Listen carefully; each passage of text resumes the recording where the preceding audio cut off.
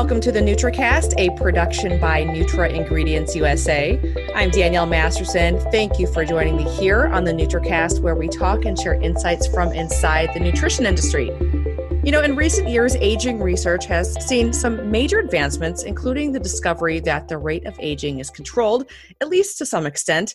And according to Dr. Paul Clayton, who has research written and presented about the process of cellular aging, your chronological age and your biological age are not necessarily the same. He says some people age faster than their calendar years, while others age more slowly.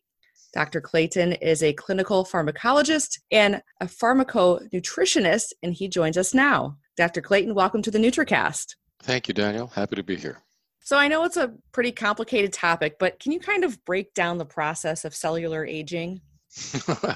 That's the kind of question that opens up into a whole library of research and data and ideas. But let's start with the initial breakdown. You can, I think, consider genetic factors, because there is some evidence, quite good evidence, I think, for an endogenous clock, a genuinely biological clock, which is driven by, in the body, by various rhythm setting systems in the brain.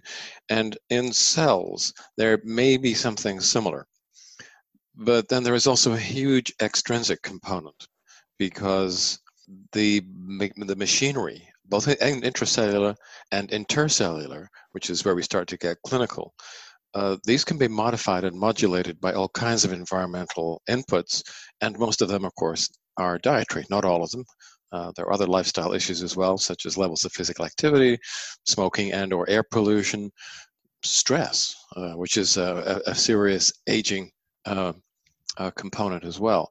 But many of these can be modified. Many of those problems can be ameliorated using pharmaconutritional tools. What are those nutritional tools?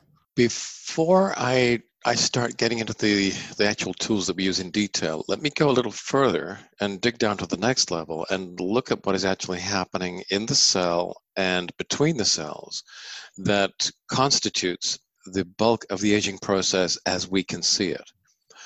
Now, I know that people talk about telomere shortening, and that does probably in the far distance set a chronological limit, the number of times your cells can divide before you run out of telomeres, unless, of course, you can find a way of switching telomerase on without triggering problems of uncontrolled cellular multiplication. Mitochondrial senescence is a factor as well that may be more important in certain disease states, and is almost certainly exacerbated by the presence or absence of certain nutritional factors. Now, telomere shortening and mitochondrial senescence, so I'll just take those two to start with. There's clearly an oxidative and certainly an inflammatory component that drives both of those sub-processes, and that makes them amenable to intervention and modification. There is actually some pretty good evidence that both of these processes can be slowed using pharmaconutritional tools, including the omega-3 highly unsaturated fatty acids and the polyphenols. And if you combine those two, and specifically if you combine the omega-3 long-chain fatty acids with lipophile polyphenols, there's not many of those. I'd include the phlorotannins and some of the olive polyphenols. You get even better anti-inflammatory effects. Now, the impact of that combination hasn't yet been trialed on telomere shortening and mitochondrial senescence, but I'm pretty certain that it's going to prove to be very effective. Then subroutine number 3, as the cells get older, there is a reduced expression of mRNA splicing factors, and that leads to a sort of slowing down of many elements of the cellular machinery. But now we're starting to see some evidence that there are some carotenoids and certain polyphenols which seem to be able to upregulate the expression of those mRNA splicing factors. And so it appears that this subroutine is amenable to pharmaconutritional intervention as well. Then we got on to the accumulation of senescent cells. Some people call these zombie cells. And these are cells which should have committed suicide because they've reached the end of their working life, but for whatever reason, the apoptotic mechanism, or there are other mechanisms of cell death as well. There's about a dozen of them, but most people are more familiar with apoptosis. But for whatever reason, it hasn't worked. The cell is still sheltering in place. It's lingering on. It's no longer contributing very much to the general welfare and well-being of the tissue, let alone the individual. But what it is doing, it's generating inflammatory factors locally, which are not very good for you, which contribute to the gradual destruction of the healthy tissue around it and eventually will emerge in some sort of clinical symptoms further down the line. Now, this is interesting because there are a number of phytonutrients which seem to be very good at selectively killing off the senescent cells. They're known colloquially as zombie killers. It's not my terminology. I'm not particularly comfortable with it, but people love zombie movies. Anyway, it turns out that there's a group of compounds, most of them polyphenols, that seem to be actually pretty good at selectively requesting that these cells do the decent thing, retire into the library with a pearl-handled revolver and finish themselves off. And that frees up the rest of the tissue to become less metabolically demanding and actually more functional. But out of all these subroutines, I think probably the next one is the most important, and that is deterioration of the extracellular matrix. Now, the ECM has been a hot topic for quite a few years now, because it's a physiological system. It's about probably the most recently discovered physiological system. It's an organ in its own right. It's a three-dimensional mesh of microfibers that permeates every cubic micrometer of your body, and basically is your soft skeleton. It holds all your cells together in the correct orientation so that they can communicate with each other, coordinate, and function collectively as a tissue or as an organ. Everybody knows collagen. That's one of those fibers, but there's 10 or 11 types of collagen, and there's a whole bunch of other fibers as well. So this matrix is a very complex, very beautifully structured physiological system. It has different proportions of different fibers in different parts of the body, depending on what type of functionality is needed in that particular part of the body. And you can think of this as, a composite material. It's almost like the fibers in fiberglass. If this matrix is damaged, then the center cannot hold. The tissue becomes disorganized and it is lost. It's dissolved by the matrix metalloprotease enzymes, and these are produced towards the end of the cascade of events that we call chronic inflammation. As the matrix is broken down, if this is occurring in cartilage, the structure of the cartilaginous discs in your joints starts to degrade and you move towards osteoarthritis. If this is happening inside bone, for example, you're progressively losing osteoid, which we can see in x-rays as the progressive loss of bone mineral density, and you're moving towards osteoporosis. If this is happening in the lining of an artery, you're developing ulceration, atheroma, hypertension, and all the rest. So for most of us, for most of the time, the bulk of the phenomenology of aging, as we see it in the 21st century in the OECD nations, the bulk of it is actually due to the breakdown of this matrix. And when you look at the aging process in that way, it's most obviously comparable with the fraying of a cheap fabric. It is these fibers that hold us all together that are breaking down that's the bulk of the aging process. That is what contributes to the wrinkling of skin, for example, and all the other pathologies that I was talking about. And this is why we say that chronic inflammation is at the core of the aging process. Now, I'm cheating a little bit because the ECM is not inside the cells. It's outside the cells, but it's what's holding all the cells together. And it gives them, as I said, the correct orientation, allowing them to coordinate and to function collectively. And this is actually far more important as a component in the overall aging process. And this is what fills up the hospital wards. This is what accounts for the bulk of the pharmaceutical industry's profits. And this, I think, is actually one of the most interesting areas to target using pharmaconutritional tools, which we now can do, and very successfully. You can add to these 5 subroutines just as 2 more, but they're not really intracellular, they're extracellular, but they include metabolic deterioration and endocrinological age-related rundown.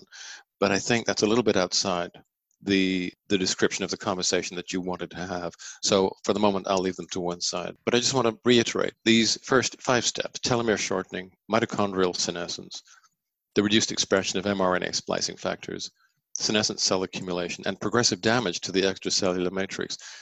These account for a very large part. How does one dissect this interconnectedness inside the matrix and their relative contribution to aging? how do you separate them all out? I think that whereas a lot of the research really focused on the telomere shortening, mitochondrial senescence, and the splicing factor issue, I don't think that they are the bulk of the aging process that most of us experience. For most of us, I think the ECM, progressive damage to the extracellular matrix, is really the largest part of aging. And I suspect that the accumulation of senescent cells might well be the second most critical factor. And both of these we can intervene in very easily and very safely using nutritional tools, pharmaconutritional tools. Can they be manipulated? Absolutely, absolutely. You can switch off chronic inflammation in most parts of the body using a combination of omega-3, highly unsaturated fatty acids, and fat-soluble polyphenols. You use a different approach to alleviate this chronic inflammatory stress in the large bowel, where it is largely driven by dysbiosis. And you can very easily and very quickly put that right using a blend of time-release prebiotic fibers. What that does is it switches the microbiome over from being gram-negative dominant to being gram-positive dominant, and that is hugely anti-inflammatory in the gut. There's a couple of other sites of chronic inflammation in most people, and one of those would be deep intra-abdominal fat, sometimes now referred to as android fat.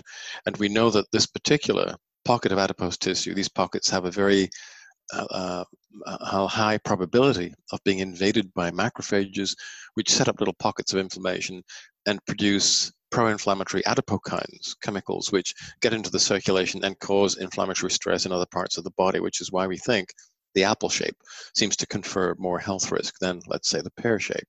And the fourth source of chronic inflammation in most people is periodontal disease. And this is very often not thought of as a medical problem, but as a dental problem, but it's medical. I mean, if when you brush your teeth and you spit into the sink and you see a spot of blood, that is not a minor issue at all. That's major, because that is telling us that you have a dysbiosis in the mouth, you have chronic inflammation there.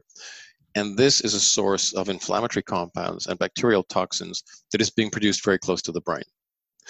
And we think that these compounds, some of them are transported retrograde in the olfactory nerve into the brain, which is why periodontal disease appears to increase the risk of Alzheimer's, Parkinsonism, and stroke. And you're also swallowing these compounds. They're getting into the rest of the body as well. And that is the link, we think, that binds periodontal disease with an increased risk of breast cancer, pancreatic cancer, and resistant hypertension. So you need to put things right in the mouth as well. And any dentist will tell you this is very, very common. It gets more common with progressively older age groups and is the most important cause of tooth loss, much more than dental decay. It is a medical issue. And what people generally do is they'll go to the dental hygienist once or twice a year and endure the pleasure of having the roots of their teeth scraped. I don't know if you've done that, Danielle, but it's excruciating. I really hate doing this. And for that reason, I and my colleagues, we've been looking for quite a long time now to find another approach to this problem. And one has turned up. It's basically derived from edible seaweeds. And edible seaweeds contain a lot of interesting compounds, but one of the compounds they do contain are fucodans and funorans. Now, these are polysulfated oligosaccharides, a little bit like heparin, and they act as non-stick compounds. If you've ever picked up seaweed out of the ocean, you know how slippery it is because they're covered with this kind of biological Teflon. Now, when you consume those compounds, they get into the blood, into the saliva, bathe the roots of the teeth, and now your teeth are coated with Teflon, or biological Teflon. And the bacteria in the dysbiosis of periodontal disease can't cope. They simply drop off the teeth, and after a day or so, the plaque is gone. And you can tell that by just chewing up one of those plaque disclosing tablets you get from your dentist. After 2 or 3 weeks, the tartar, which is mineralized plaque, drops off the roots of your teeth. The dysbiosis is gone, the bleeding stops, the inflammation is gone, and we think all those risk factors is gone as well. Now, when you damp chronic inflammation in all the tissues using this polyvalent approach, what we think is happening is that the extracellular matrix is no longer under attack. Now, instead of being catabolically dominant, we flip you over to anabolic dominance, and this matrix is constantly being rebuilt and regenerated. Now the matrix has a chance to actually accumulate. It's all to do with basic cellular and tissue economics. And what we see under these conditions is that diseases that we had always thought to be progressive and degenerative are clearly not. They go into remission. And then in very many cases, we start to see the real improvement. We see atheroma melting, for example. We see the intra-articular space with patients who had osteoarthritis. We see it starting to show signs of an increase.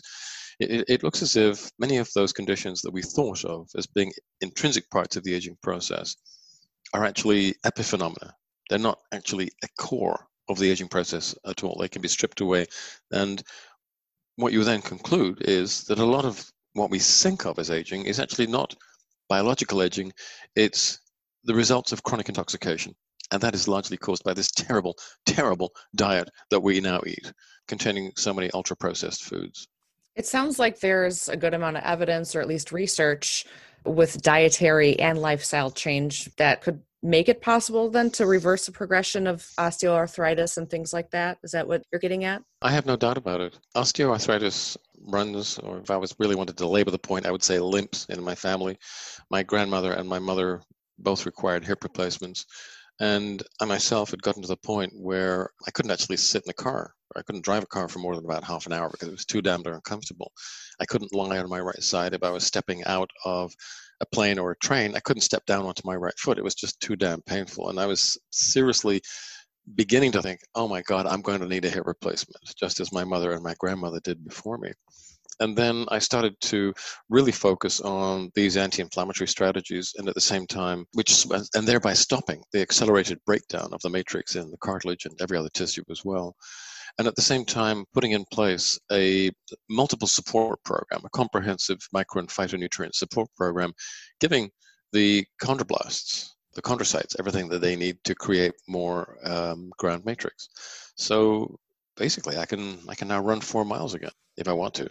Wow. So you were kind of late to the game with the polyphenols and the phytonutrient intake. So is that something that works after the fact then? I think that once you realize that degenerative disease is not entropic, it's not really a wear and tear issue, that it's to do with chronic intoxication, then ideas we used to have about the difference between prevention and treatment, they kind of disappear. You see, it all now blurs into one. If you can change events so that, let's say we're talking about atheroma. Atheroma is building up probably over decades before it gets to the point where it's substantial enough to cause, let's say, angina of effort.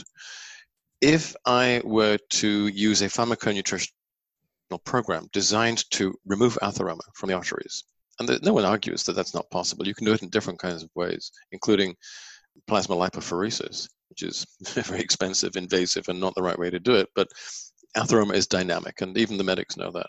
Then you could say, if this person had arrived at the point where they had symptoms, well, this is treatment. But if I'd got to that same person 5 years before they had the symptoms, I'd give them the same program, and I would prevent them from getting to the point where they had those symptoms, and that's prevention. But I'm using the same tools. So prevention and treatment, they're very different things. If you're starting from a pharmaceutical perspective, if you're starting from a pharmaconutritional perspective, you find that they actually blur into one. They become almost indistinguishable. It's a little more complex than that, because clearly with many of these disease processes, there are event horizons. You reach points of no return. So that if the atheroma is growing, I can prevent it and reverse it up until the point that it's causing symptoms, and I can still approach it and intervene even then. But if it's progressed to the point where there's been an infarct and there's been a loss of myocardial tissue, that's an event horizon I can't bring back. But a large part of these chronic degenerative diseases, and the largest part of them, is preclinical. That can be manipulated. There you can get into the system using these pharmaconutritional tools, and that's where I think our room for leeway and intervention is. I believe, on the basis of the scientists that I've spoken to, the research that I've seen, and some of the work that I've done myself, that if we were able to improve nutritional status across the board in, let's say, North America, we could close down the bulk of the cancerous proliferation of hospitals, clinics, medical insurance companies that now covers the land. We now spend in this country approximately just under 20% of GDP on healthcare, an enormous fiscal drag. If you go back to the 19th century, you find a population between 1850 and 1900 in England that lived about as long as we did. as we do now, but where they hardly had chronic degenerative disease at all because they didn't eat the junk that we do. We eat a pro-inflammatory, nutrient-depleted diet. They eat an anti-inflammatory, nutrient-rich diet, and they really didn't get degenerative disease. I mean, they did. About 10% of them did, and they had the 10% clearly that had genetic risk factors. But the bulk of them were so protected by their diet, they really didn't get that much diabetes or heart attacks or dementia or any of those kinds of things, those problems which fill up our hospital wards and clinics today. What factor would you say has the biggest influence on cellular health? Do you think it is diet? For most people, for most of the time, yes. I think that's pretty obvious. It's very hard to separate out cellular health from systems and physiological health. I mean, I think it's a rather arbitrary thing to do because many of the processes of aging, the pathologies of aging, are multicellular. They're not just happening inside the cell. But with the development of anti-inflammatory techniques that you can use to slow a telomere shortening, and there's some data that says you can actually reverse it and start to generate longer telomeres again. The idea that you can create new mitochondria and stop the accumulation of senescent mitochondria, the idea that you can upregulate the mRNA splicing factors and remove the senescent cells and stop the damage to the ECM, you can do all of this with pharmaconutritional tools. What is the end result if you do all of this in one subject? I don't know. No one's ever found out because no one's done it yet. But I'm starting to self-experiment because I don't need ethics committee approval to do that. And so far, I seem to be doing all right. Now, that's not science, but it's just a little bit of exploration, and hopefully we'll be able to take some of these ideas and build them into proper prospective randomized clinical trials a little further down the line. Right now, I know there's a lot of focus with COVID-19 on immunity. Does our immune system experience cellular aging as well? Yes, it absolutely does. There is some really good preclinical work that shows that if you eat the SAD diet, the standard American diet, which causes chronic inflammation, it accelerates the aging of the immune system, which makes it more likely that you will develop sepsis and septicemia. That's really interesting and very alarming because if you look at American public health, you see that life expectancy has been falling for the last 3 years and maybe a little bit of an uptick this year in some groups. But if you look at what the causes of death are that are increasing and cutting down on American life expectancy, they include diabetic complications, they include neurodegenerative diseases, they include the deaths of despair, of course, but right in there is also sepsis and septicemia. So this junk food diet that we're eating here is undoubtedly accelerating the aging of the immune system, and we're paying a heavy price for this. So the Western diet is to blame, you think, for a lot of those diseases? Well, it's not just the Western diet anymore, because if you go to Shanghai, Peking, or Beijing, or any of those, or Xi'an, or any of those places, you will see that the Western diet is everywhere, unfortunately. The food technologists have done a really good job. They've made these foods very delicious. A lot of people like to eat them. They're quasi-addictive, and you know that there are journals of food addiction. But the food companies, in my view, have been criminally irresponsible. They are committing a kind of genocide through the foods that they are selling us. And the multinational food companies are now responsible for more disease and death than the tobacco industry. That's how bad things have become. And a large part of that is an acceleration of the aging process. A large part of that is through chronic inflammatory stress and the progressive deterioration of the ECM. So you've been researching and self-experimenting for quite a while on this topic. What would you say is the most surprising thing that you've come across? In the very early days, almost a decade ago now, when we started to see cases of so-called degenerative diseases running in reverse, where conditions like essential hypertension, which we've always assumed was part of the aging process, went into reverse, when it normalized. I mean, people who were drug dependent became drug-free. The first few times we saw this kind of thing happening, it was really amazing. It really was. This was counterintuitive. It ran counter to everything that we had been taught at medical school. Now it's kind of ho-hum, another case. It's not exciting anymore. But when we started seeing these cases, yes, it was exciting. I went to medical school in 1968, a long time ago now, and spent almost 10 years at university, maybe 11, collecting various degrees. And I think in all that time, and including I went to medical school, you see, and in all that time, I don't think we spent more than 90 minutes working on nutrition. Back in the day, that was considered to be women's work. and not entirely serious. But I was also spending time going to the veterinary classes, and there they were talking about the importance of nutrition in animal health. And I think maybe the rot set in there. I got hold of that idea, went back to medical school and asked my professors, why don't we do this? And they said, oh, this is not serious stuff. This doesn't apply to us. But I couldn't see why that would be the case. And I've been sort of looking at this area and teasing away at it now for more than half a century. That's fascinating. So decades ago, they were talking about how important nutrition is for pets, but they still weren't addressing that for human health. Well, not so much for pets, but I'm talking about animal husbandry, economically important animals. So cows, sheep, pigs. If your animals are sick because of a nutritional issue or whatever it is, that hits you directly in the pocket. So the farmers are incentivized to manipulate and improve the animal's environment in a way to improve feed conversion ratios, to reduce wastage. It's just cheaper, and they found it was far more effective to improve their nutrition in most cases than to try and treat them with drugs. I mean, the other thing is, if your cow gets sick, you can't take it up to the specialist and put it in a CT scanner or an MRI scanner. That just doesn't work. You need to have a more cost-effective approach. And I think that encouraged veterinary scientists and the people who use their services, the farming community, to explore this relative nutrition. And they have come up with really a lot of evidence that people like me will look at and then perhaps extrapolate into the field of clinical medicine. The public health has been declining and getting worse and worse and worse. So almost all the chronic degenerative diseases over the last 50 years or even over the last century, they've become more common, and they have become they've increased in frequency, but they've decreased in latency. That is, we see them occurring in younger and younger groups of patients.